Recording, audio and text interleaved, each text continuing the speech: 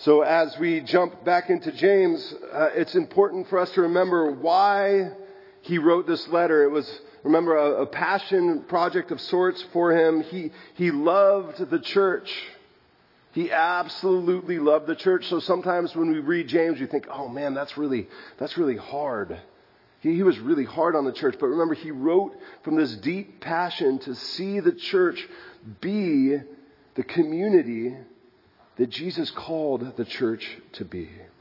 His whole point is to draw followers of Jesus back to what was most important. In his mind, following Jesus, it's more than just an intellectual assent or something that only involves part of our lives. It involves our whole lives. Our faith, it should drive all that we do, what we say, how we act. It should drive our relationships. It should drive our actions. It should drive absolutely everything. This morning we're in a part of the letter that connects how we live in the present with what's coming in the future. It builds off of a section where James focuses on living wisely. Eugene Peterson translates the end of the section like this. Real wisdom, God's wisdom, begins with a holy life and is characterized by getting along with others. It is gentle and reasonable, overflowing with mercy and blessing. Not hot one day and cold the next.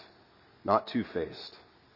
You can develop a healthy, robust community that lives right with God and enjoy its results only if you do the hard work of getting along with each other, treating each other with dignity and honor.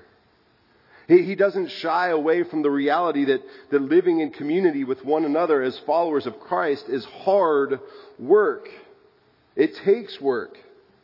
It's good work, but it's not easy work.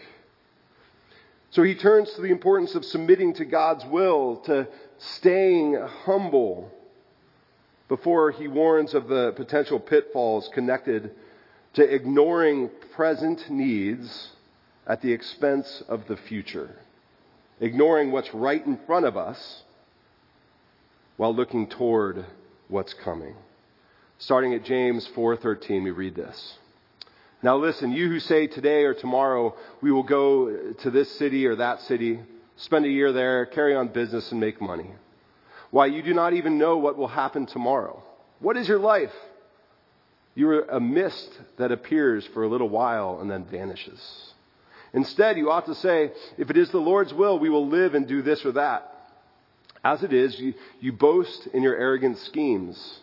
All such boasting is evil.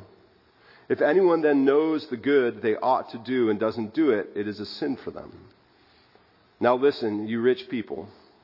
Weep and wail because of the misery that is coming on you. Your wealth has rotted, and moths have eaten your clothes. Your gold and silver are corroded. Their corrosion will testify against you and eat your flesh like fire. It's really encouraging stuff, isn't it? You have hoarded wealth in the last days. Look, the wages you failed to pay the workers who mowed your fields are crying out against you. The cries of the harvesters have reached the ears of the Lord Almighty. You have lived on earth in luxury and self-indulgence. You have fattened yourselves in the day of slaughter. You have condemned and murdered the innocent one who is not opposing you. This is the word of the Lord. Thanks be to God.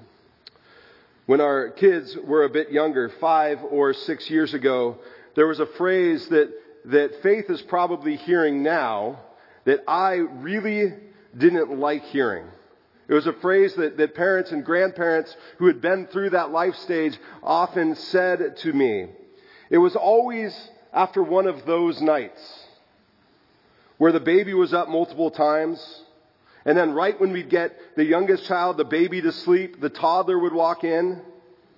And the toddler would walk in, and then I'd finally get the toddler back to bed, and then the 5-year-old would be lying in my spot. One of those nights where you just don't sleep. Other adults who had been in a similar spot, they'd see the sleep deprivation on my face. They'd see the exhaustion. And inevitably someone would say, the nights are long, but the years are short. Some of you may have actually said it to me at one point, and that's okay. I forgive you. That's okay. I do forgive you. Anybody willing to admit they've used a line like that at some point? I have. I've used that line at some point, and it's totally a true statement. The nights are long and the years are short, but back then, hearing that line drove me crazy. I couldn't wait for the day when all three of our kids would actually sleep through the night. On the same night. On the same night. And that we would actually get some rest. And now, as odd as it sounds that our kids do sleep through the night most nights, there's a part of me that misses those sleep-deprived days. Whether it's teaching young children to sleep through the night or looking forward to completing one season of life, high school, and moving on to college, or finishing college to getting that job, or completing one task in our house so we can move to the next task. It's easy to get preoccupied with what's coming, to get preoccupied with the future. We think things will get better when I finish this or that, when I have more time, when I have more resources. It's a lesson that we're taught early on in life, with every child dreaming of what they will get to do when they grow up.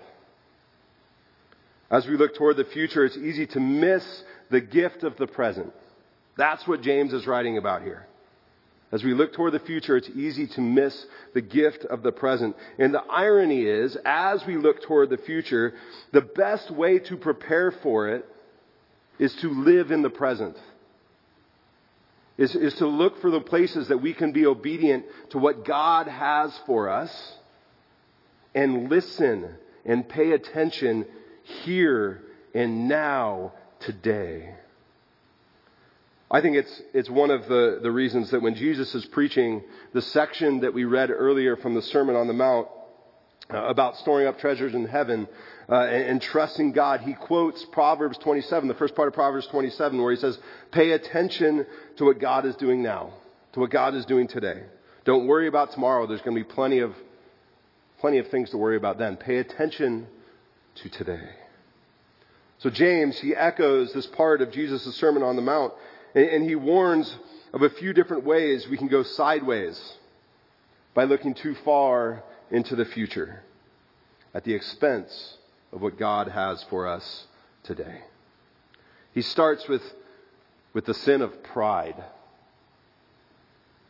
He tells the story of a merchant who maps out a year-long trip with the assumption that the trip would be extremely profitable, that he would return home with all the money that he needed and more.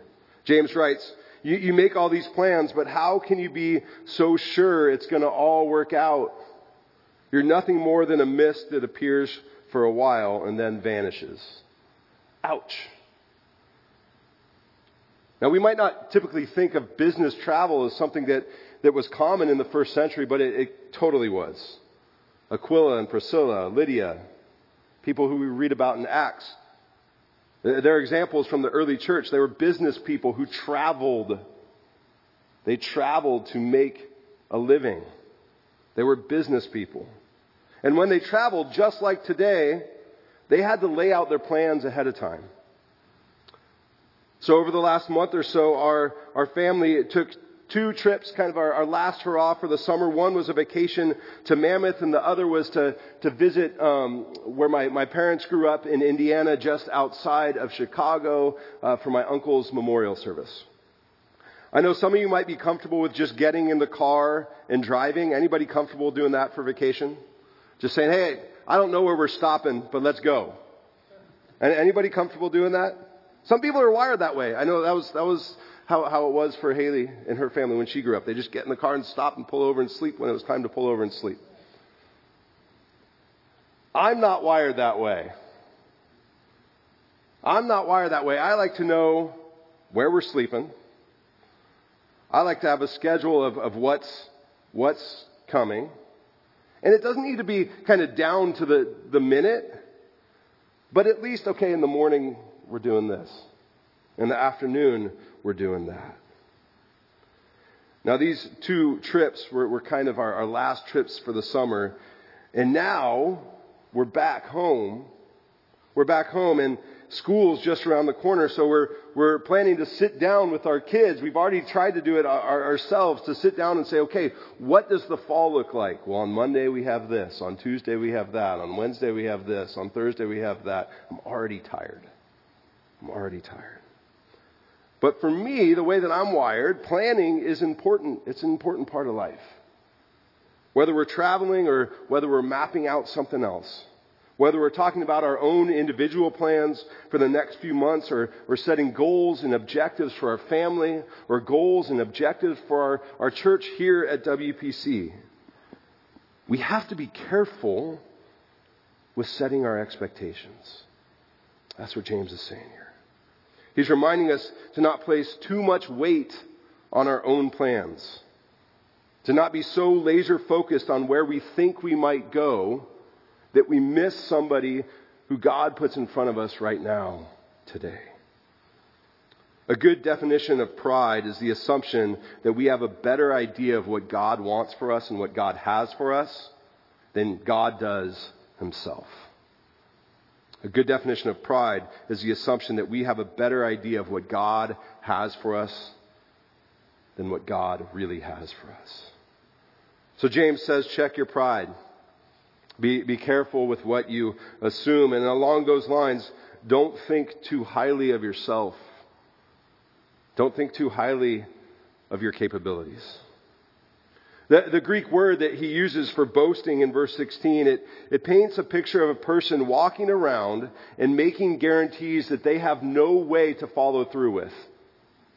It's like the 5th grader who runs for student class president. And he says, hey, if you vote for me, you're only going to have to go to school 4 days a week. He has no way of guaranteeing that that's going to happen. But he runs on that platform saying, hey, I'll do this.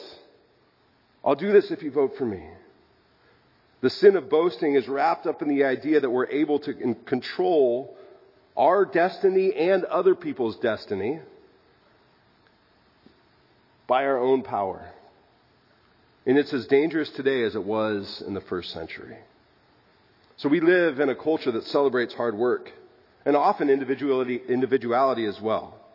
So pulling ourselves up by our bootstraps is often seen as a virtue, seen as a good thing. The danger that James warns of isn't so much connected to success itself, but to the belief that we have arrived where we are today under our own power. That we did it ourselves. It's the act of patting ourselves on the back, ignoring others, even putting other people at harm along the way. When our family began taking longer road trips together a few years ago, we said, how are we going to pass the time? Whether it's 4 hours or whether it's 10 hours, how are we going to pass the time? And we started listening to the Chronicles of Narnia together. It had been a while since I had read The Magician's Nephew and I forgot how cruel the magician is. And you all familiar with The Magician's Nephew? You should read it if you aren't. It's a great book. There's a line where the magician is talking with his nephew and he says, men like me possess a hidden wisdom. We know better than everybody else. We're freed from common rules. We're cut off from common pleasures. He thinks rather highly of himself, that he's above the rest of the world. So he can do whatever he wants. And then he turns to his nephew Diggory and he says, but it's a lonely destiny. Of course, C.S. Lewis always writes with some sort of deeper meaning in mind. And with The Magician's Nephew, there's a reminder that thinking too highly of ourselves, boasting of a position that we think we've obtained on our own, that we think that we've earned at other people's expense, it is a lonely place to live. We're built to be in community. And when we believe that we're above that community, we run into all sorts of trouble.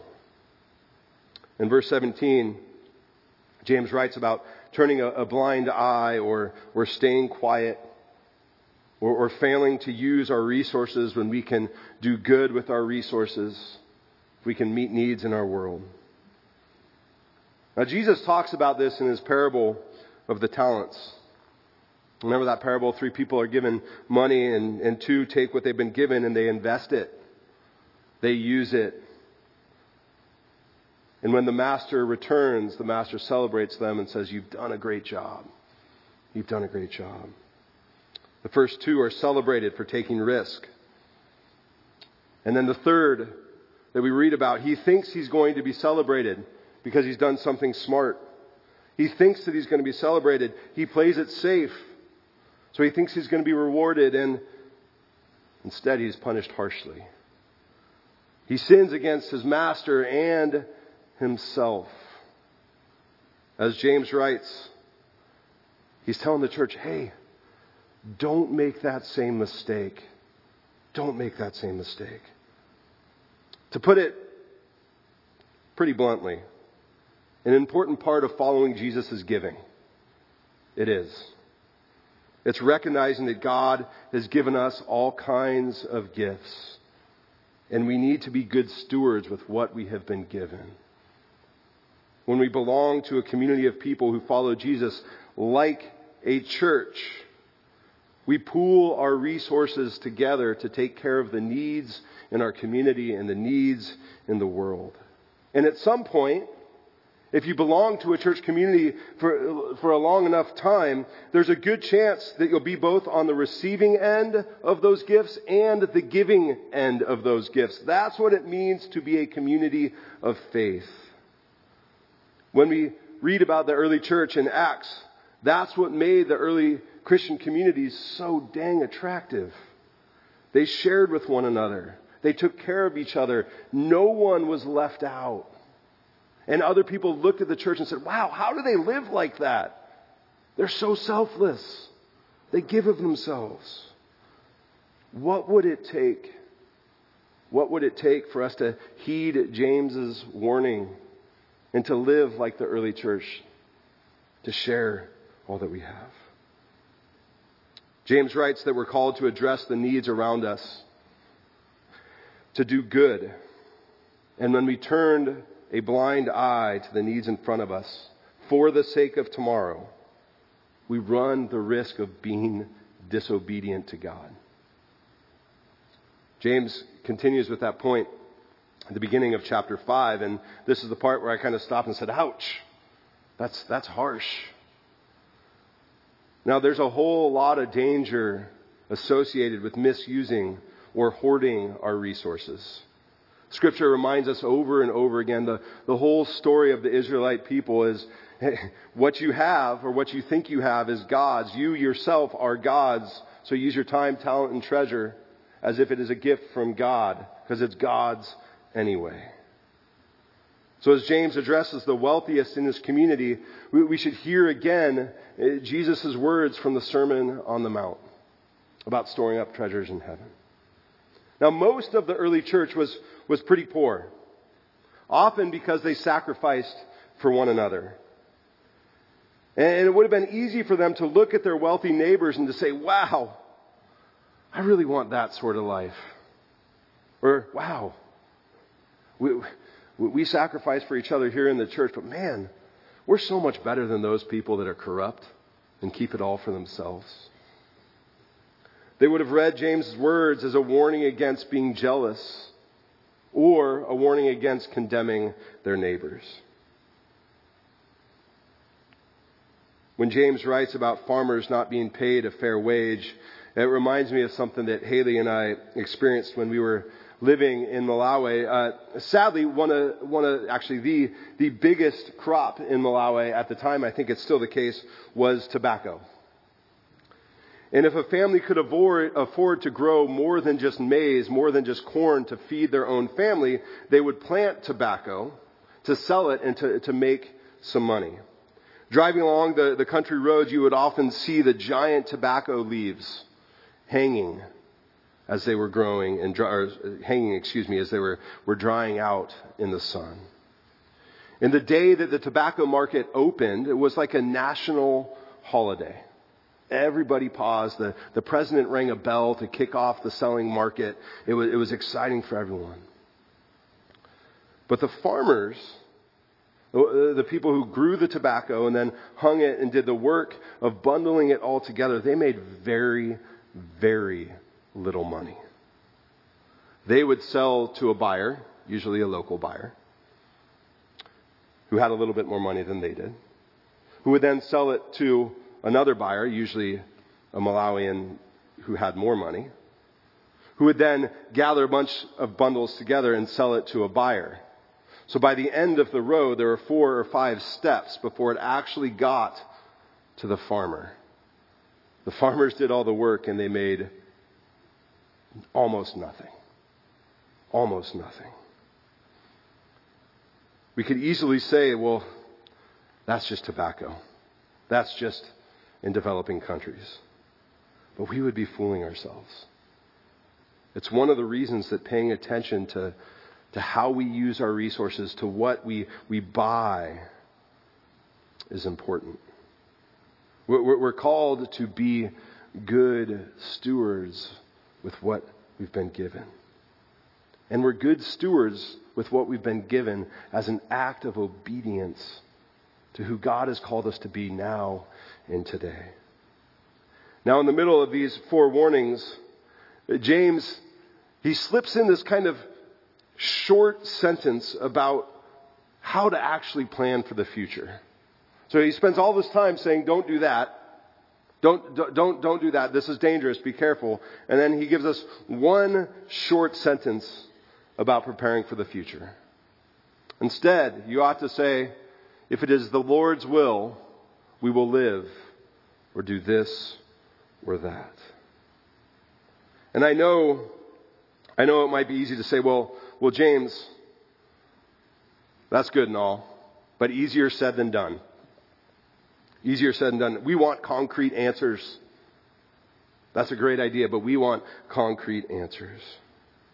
And my response to that is, at least from how I read and interpret James,